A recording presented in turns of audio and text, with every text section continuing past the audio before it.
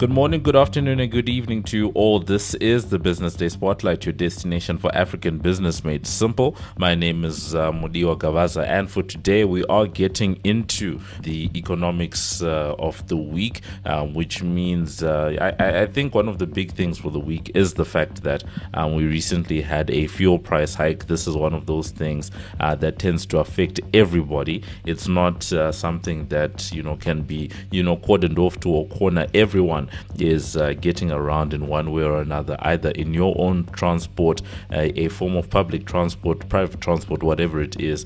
Transport is something that affects all of us, and it's something that is going to have a knock-on effect on the rest of the economy, because there's a constant moving of goods and services in the economy. So for today, we are going to be talking to Koketso Mano, who is an economist over at FNB, to give us some insight into what's going on and why we are suffering the way that we are as consumers.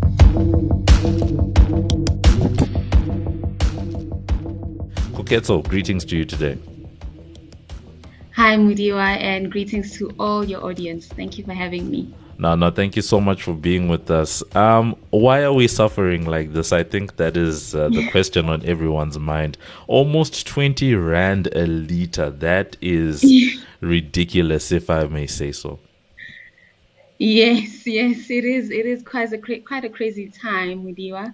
And fuel prices have increased by nearly 5 Rand since the start of this year.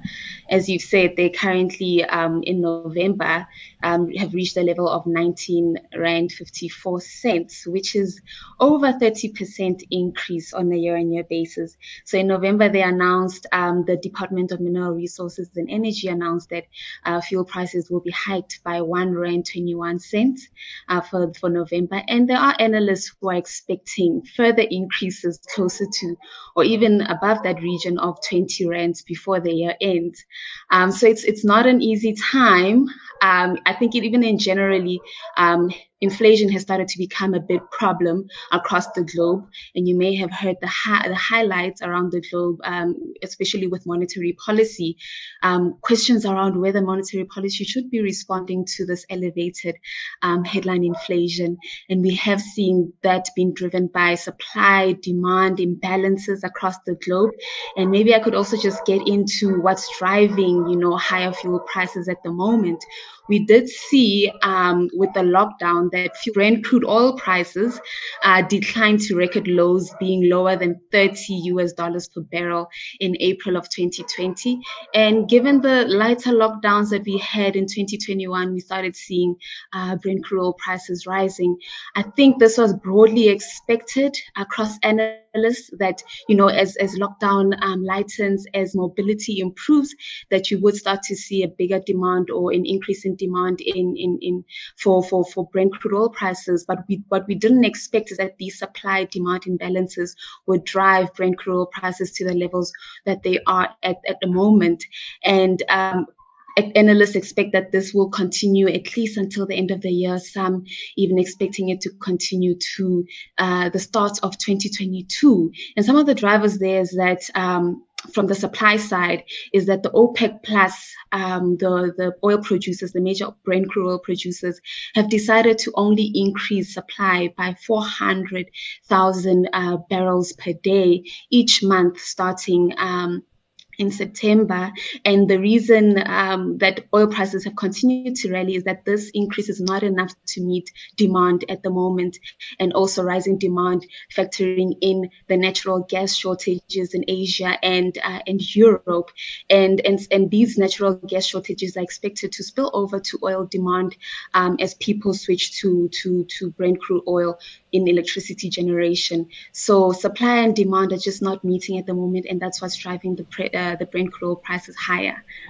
Now, it's actually quite scary, some of the numbers and the figures that that Koketso is giving to us, especially if we are to imagine a world where 20 Rand is not the end of it all. I'm actually just thinking about what all of that then means, because it's just one reflecting on the fact that about a year or so ago, 3 months ago, we had fuel prices sitting at around 11, 12 Rand, and now you have consumers at the pump going and getting it at 19.50, which is just ridiculous. I'm just curious, in the price going up like this, is it all just the oil price related, as you've just articulated, or is there any piece that relates to some of the other fees that tend to come with the fuel price, whether it's, levies, whether it's road accident fund, whatever it is, or, could you say that this is purely based on the oil price, like what you said? Yeah, so what we call the basic fuel price is the major part of the fuel prices that we get at the pumps. And in addition to what we see on the Brent crude oil market, there is that factor of the rand. And as you know, the rand tends to be quite volatile. However, since the middle of this year, where the rand settled at around 13.90, we have seen the rand weakening to 14.80 or over 14.80 in October. And this is largely as a result of, expectations that advanced economies would start tapering their asset purchases. And also there is a potential that there could be early normalization in advanced economies, which have placed higher risk on emerging markets and assets associated with emerging markets, and that has also resulted in rand volatility, but also generally rand weakening. We have also started to see commodity prices lowering, and as of today, we see that the rand is actually above 15 rand per dollar. So that's one other factor that has driven fuel prices higher. Now, to get back to your question, yes, there is that other factor of fuel taxes and levies. And at the moment, fuel taxes and levies actually make up over 30% of the price. So this is when we are just looking at fuel taxes and levies in relation to what we would see to basic fuel prices. And I've just mentioned, that makes up a big chunk of the price, and it just shows how, administered prices in South Africa have continuously come to the fore. High administered prices have been a concern for a while. And what I mean by administered prices, these are prices that are either determined or highly influenced by government. And fuel is one of those. Electricity is another one. And together, these elevated administered prices have been a concern. And in relation to private sector related prices have been quite elevated, even reaching 10% on a year-on-year basis in September. And I guess the question could be, how does this actually affect the rest of the consumer price index or consumer inflation? Because as we can think about it, fuel prices affect the transportation of goods and services and people. Transportation of goods and people, as you've previously mentioned. But when we also consider other administered prices like electricity, this drives up the cost of doing business in general. And this now includes services as well. And it contends with demand for other goods and services when consumers consider their budget allocations. And this, I think, is where, these elevated fuel prices, electricity prices come in to really bite for South African consumers. Now, given that particular context, then, especially on inflation and where it might march to, because of how big of a component fuel prices tend to be when it comes to transportation and the movement of goods in the economy, where does that sit from a policy point of view? Because we've seen that the Monetary Policy Committee from the Reserve Bank, has had things remain relatively stable with some of the lowest interest rates that we've seen, in South African history for quite some time now. So does a situation like that, does it remain sustainable, or is this a situation where someone like the MPC needs to come to the table, to do something, just so that we don't find ourselves in a situation where we're facing 8% inflation, in about 6 months' time. Yeah, very true, very true. And I actually just want to backpedal a little bit in terms of answering the question by starting off saying that headline is now expected to peak in November. You may remember that May 2021's headline figure was 5.2%, quite elevated relative to the figures that we had gotten used to over 2020. But now that 5.2% no longer seems like the peak. And therefore, because of these elevated fuel prices, we see November to now be the new peak based on our numbers. And if prices were to rise beyond that 20 rands per litre in December, then inflation could peak in that month instead. So we are continuously seeing upward pressure on inflation. And you would remember that the Monetary Policy Committee has been noting in their statements that, inflation risk is highlighted to be to the upside. And I think this is one of the things that they're going to consider and take very seriously going forward. As you said, we don't want to see ourselves stuck with runaway inflation. However, it is important to note that the current state of inflation, the Monetary Policy Committee cannot do anything about. So whatever is happening right now with inflation, monetary policy has no control over. They rather have more control over 2 years ahead inflation, given that monetary policy is forward-looking. So what these current inflation figures do is to lift the starting point of monetary policy's forecast. And that's what they're going to start taking seriously, this upside risk to inflation, and also what these starting points mean for 2 years ahead inflation. And in relation to that, they also have started to note that, these elevated fuel prices, and as I've mentioned before, admin prices would start to maybe filter through to the consumer through what we call second round effects. And these second round effects are basically when you start to see supply driven inflation, like fuel starting to lift, and they raise the cost of conducting business, and consequently that gets passed through to the consumer. We've already started to see producer price inflation, which recorded 7.8% in September, lifting from 7.2% in August. And this was mostly pushed higher by petroleum products, because excluding petroleum products, petroleum related products, PPI would have actually measured 6.6% in September. So we already see this pass through from, these supply demand dynamics and global dynamics driving up fuel prices. And that has also been driving up producer prices. However, we haven't seen that full pass through to consumers as yet. But there is that risk that producers would not be able to absorb any more of these price pressures and would have to pass them on to consumers. And as we mentioned before, because they factor into through the transportation of goods and also the provision of services. Now, there is another thing to consider for monetary policy, which is inflation expectations. So whenever wage determination processes are underway, so we see labor unions, businesses factoring in whatever inflation is expected to be, and that would affect their wage determination processes. And continuously seeing these elevated inflation figures, whether driven by fuel or whether driven by demand-driven dynamics, I think when it comes to wage determinations, you have to be fair to your workers, and they could be driven up simply because of these supply side issues.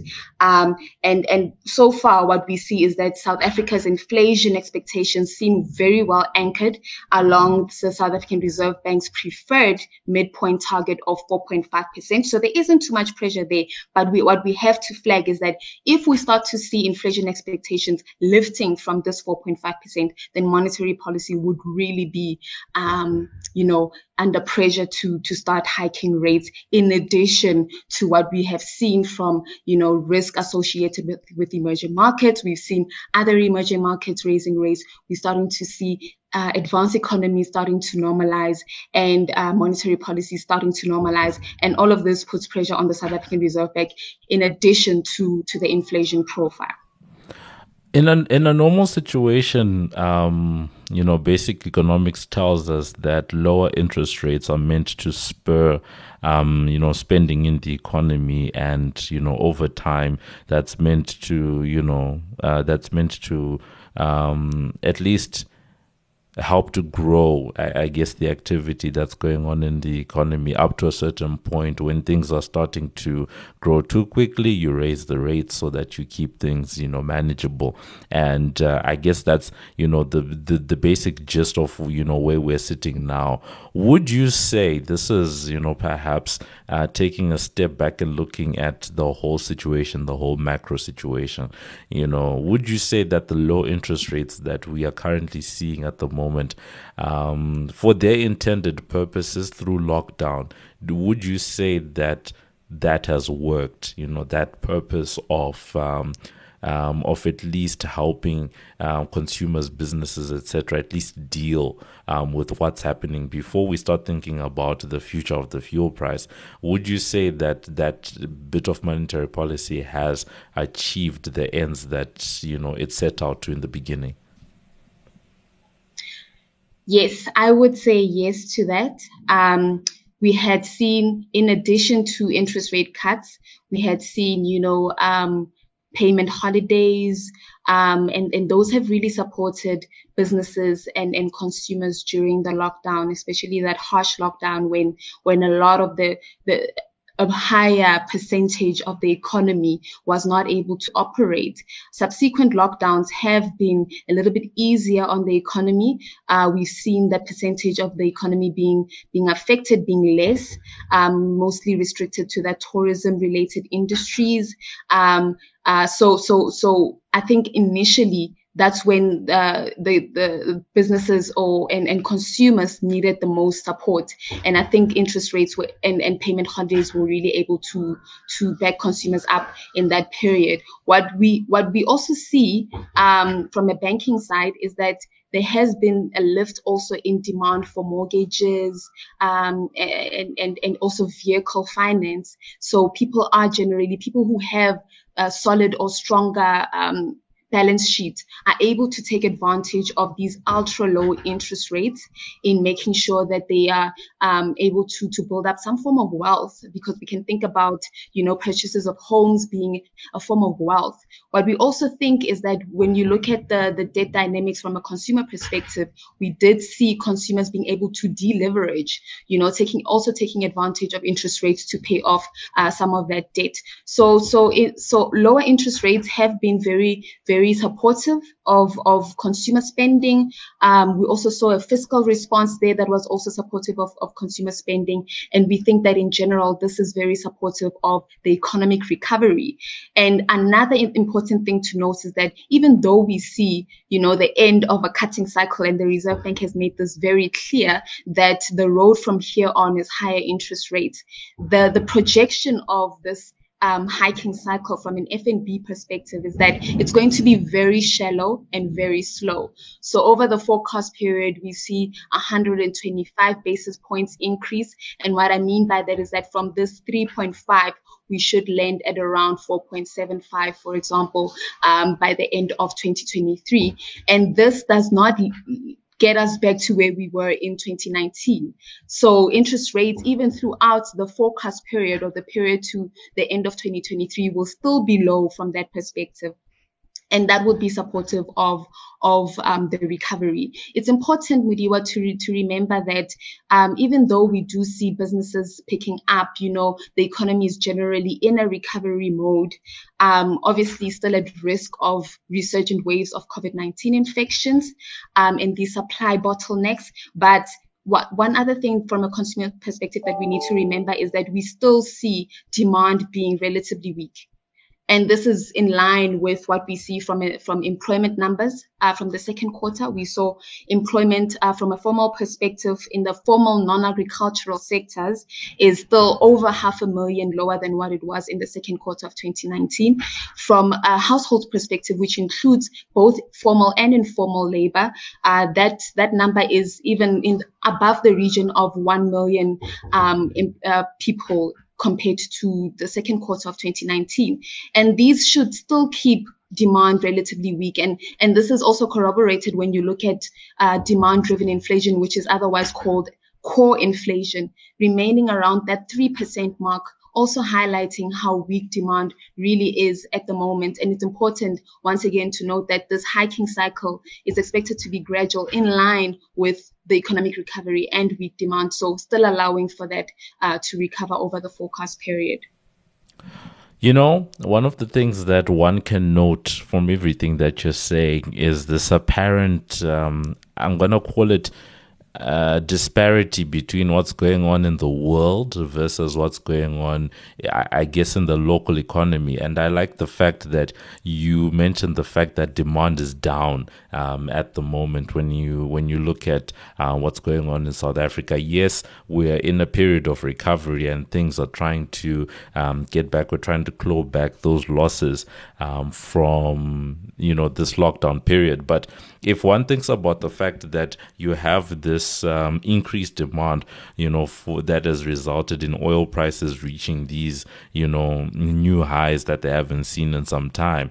It's quite ironic that when you look at the situation in South Africa, the things that are pushing up the fuel price don't really have much to do with what's going on in South Africa, because in South Africa generally demand is down, and yes, people are moving around more than they did last year, but it would make sense that based off of pre-COVID we aren't doing as much. So it sort of feels as if the South African consumer is kind of suffering, for what's going on in the rest of the world as opposed to what's going on here. Yeah, and I think the fuel price is interesting in the sense that, we've been hearing about demand supply imbalances, shortages, and so forth, and how that has really driven, headline inflation in economies like the US, for example, quite higher than what they're used to. And in South Africa, we don't really see much of an inflation problem. The one place we do see these supply demand imbalances and shortages really filtering in through is through this petrol price. And I guess that's one area where this global supply shortages is really filtering through. I mean, when you look at your unit value indices, which show you import prices, or as a proxy for what we can expect at the ports, we don't see much of, from a consumer perspective, or items that could be related to the consumer. We don't see much pressure there when we compare that to 2019. But when you look at your fuel, for example, that's where we see the big pressure, and also on the on your food items. So unfortunately, even though South Africa is experiencing weak demand, these supply issues can trickle in to the market and affect consumers. And it's something that is so important to note when you look at inflation by different deciles or different households across the country or in South Africa. What we see is that poorer households are actually experiencing quite high inflation. That number was 6.6% in September. So, and this is simply because poorer households spent more on food, on electricity and public transportation, and therefore they tend to be quite affected by these supply issues, as opposed to your more richer households, which tend to be more represented by headline because they have the capability of spending on a broad spectrum of goods. And their number there is closer to 5.1%, which is quite close to the number for headline CPI, which was 5% in September. So when you speak to suffering, I guess it's different across different households in the country, given the patterns of spending. And it's unfortunate that these supply dynamics tend to affect more of your poorer households relative to other consumers in the economy. Yeah, it's a tough one, and I'm just laughing at the suffering, at that suffering comment. I think that is literally the theme. That is literally the theme of this discussion: the suffering consumer in South Africa. Now, as we come to a close, Koketso, what are you, I guess, keeping an eye on? Because obviously, we've spent this entire discussion talking about the fuel price, and it's more than anything else, it's what its effect is going to be on inflation, going forward. But outside of things like fuel, what are you keeping an eye on, or what is whether it's something that's good or bad that you're keeping an eye on, whether it's GDP growth, whether it's, you mentioned producer inflation earlier on, manufacturing, like what are you keeping an eye on that you say is like, okay, fine, this thing is something that we need to keep an eye on as a country? Mm. Yeah, and I actually want to. You're taking me back to something I actually already touched on, but I think it's important to just elaborate on it a bit further. Sticking with this headline inflation theme, where we are already starting to see inflation picking up in other economies. And it's a question of whether South Africa is really ready for the elevated inflation that could be filtered through the supply issues. And we have been constantly thinking about whether inflationary risks are to the upside or to the downside. And the general view is that inflation is more tilted to the upside. And I mean, you could get a further fuel price shock, in the region of what people are expecting. You could also see that, services inflation starts to normalize faster than what we currently expect, but that would depend on the rate of vaccinations, and it would also depend on, labor market adjustments, which would allow people to be able to demand those services. But it's important to note that in general, we are also looking out for, whether these supply issues from a global perspective are starting to filter through to our ports. So it's important to keep an eye on these imported goods inflation. And when we start to see that pressure coming through, we can expect it to filter through to the consumer. And the examples there would be through vehicles and clothing, which are also important consumer products. And I think going beyond inflation, I think it's important also to just remind ourselves that, constant mutations of the COVID-19 virus is the greatest threat to the recovery. These resurgent waves of COVID-19 infections have a way of limiting economic activity, even if it's just in a few sectors, because these sectors also employ people. Take, for example, the tourism sector is quite labor intensive, and it's the only way for the economy to fully recover is to have all the sectors recovering and also being able to bring back those employment numbers. And I think that's one other thing to look out for. The last thing that I would like to mention is that, this higher inflation has a huge bearing on monetary policy across the globe. What we are fearing is that monetary policy will start responding to elevated inflation and potentially dampen the rate of economic recovery as a result. So this is one of the things that we're also looking out for, especially for emerging markets, which have very low vaccination rates and already had limited policy space going into the crisis, the pandemic crisis. So it's important to look out for these. Inflation is also important in this scheme of things, given that, responses by policy to inflation could also eventually dampen the recovery and also dampen our ability to get the jobs online and also just get all the businesses back online. I certainly agree with that take. It's something that we've spoken about on this platform a couple of times, and something that I've said continuously, to say that, from a global point of view, the rate at which countries are able to vaccinate is likely going to either emphasize or re-emphasize some of the imbalances that have existed in terms of global trade, because, there were already imbalances. You've got your developed versus your developing countries, that are there. But the rate at which developing countries, for example, are able to vaccinate their populations will directly affect their ability to go back, to try and recover where they were before the pandemic has come in. And already, given the fact that so many developed countries such as the US have reached that over 60% population number, means that they're able to recover at a faster particular rate, and they already start getting out ahead whilst we're still fighting at these 20-30% rates now. And however long that stuff takes, might even widen the gap that existed between developed markets and emerging markets before we went into COVID-19. So that's been us. We're talking to Koketso Mano, who is an economist over at FNB.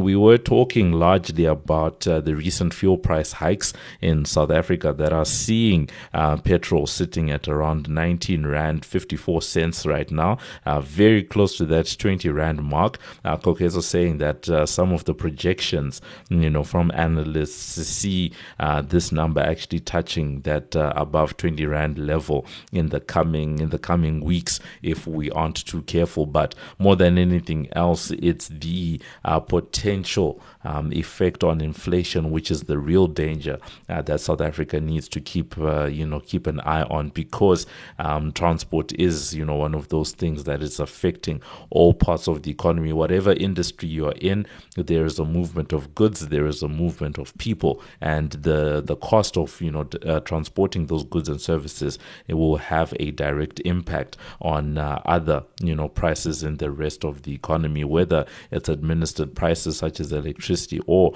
consumer prices such as the price of bread over time. So just talking about what's happening with the Reserve Bank, how long they can keep interest rates this low for. They're likely to go up. Some of the projections, 100 and I think they said, you said 150 basis points? 125 basis points. That would take us to about 4.75 percent in terms of interest rates, just as a way to respond to what's going on. But over time it will just be waiting to see how all of that stuff actually plays out, and then just ending off talking about the fact that South Africa continues to be, as we've seen in currency markets like with the Rand, South Africa in this particular instance with the fuel price, it's more being susceptible to what's going on in the global market as opposed to what's going on domestically. Koketso, thank you so much for being with us. Thank you for having me, Mudiwa. This is Mudiwa's Take. Quite a fascinating discussion, and that warning that is coming from Koketso about the risks on inflation that are coming from things like fuel, something that we certainly do need to take seriously, because as we were talking, this is one of those things that is not as a result directly of what's going on in South Africa. Yes, there is this increased demand, globally for things like oil, because so many countries are trying to go back to work. More people are on the move. There's increased tourism, all of these different things. But that is not necessarily the situation in South Africa, and it does pose that danger that consumers end up suffering for something that is not necessarily a factor that is existing in the local economy. And I guess that is one of the risks that comes with this issue of globalization, to say that what happens in another part of the world does have a direct impact on what's going on in South Africa. That's been a story long told when you see when it comes to the Rand, that most of the time fluctuations in the local currency come from what's going on with the US dollar and what's going on in that country. So to see that then filtering into things like the oil price, the fuel price, which that has always been the case, but as dramatic a move as we've seen in the last year, this is a bit unprecedented, because it's a big jump.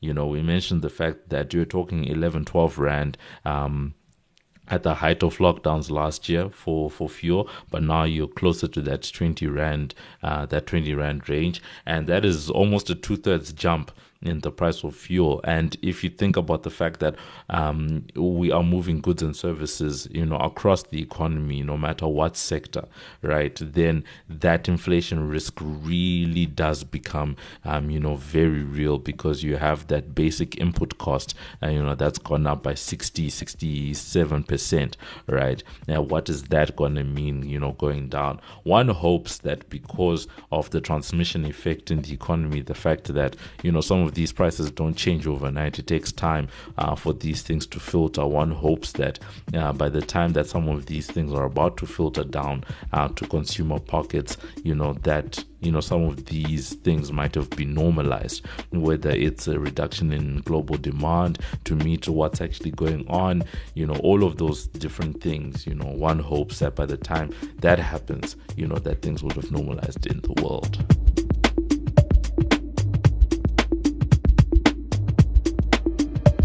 And that's been it for this edition of the Business Day Spotlight. Remember that you can find our latest podcasts on Business Live. That's under the podcast Business Day Spotlight tab. On Twitter, we're #BD Spotlight. And remember that you can review and subscribe for free on iono.fm, Spotify, Apple Podcasts, Google Podcasts, Pocket Casts, or wherever you choose to get your pods casted. Thank you to our amazing team. Our producer is Paige Muller. I've been Mudiwa Gavaza of the Business Day and Financial Mail, and this has been another edition of the Business Day Spotlight, which is a multimedia live production. So from myself and the rest of the team, it is a good evening, good afternoon, and good morning.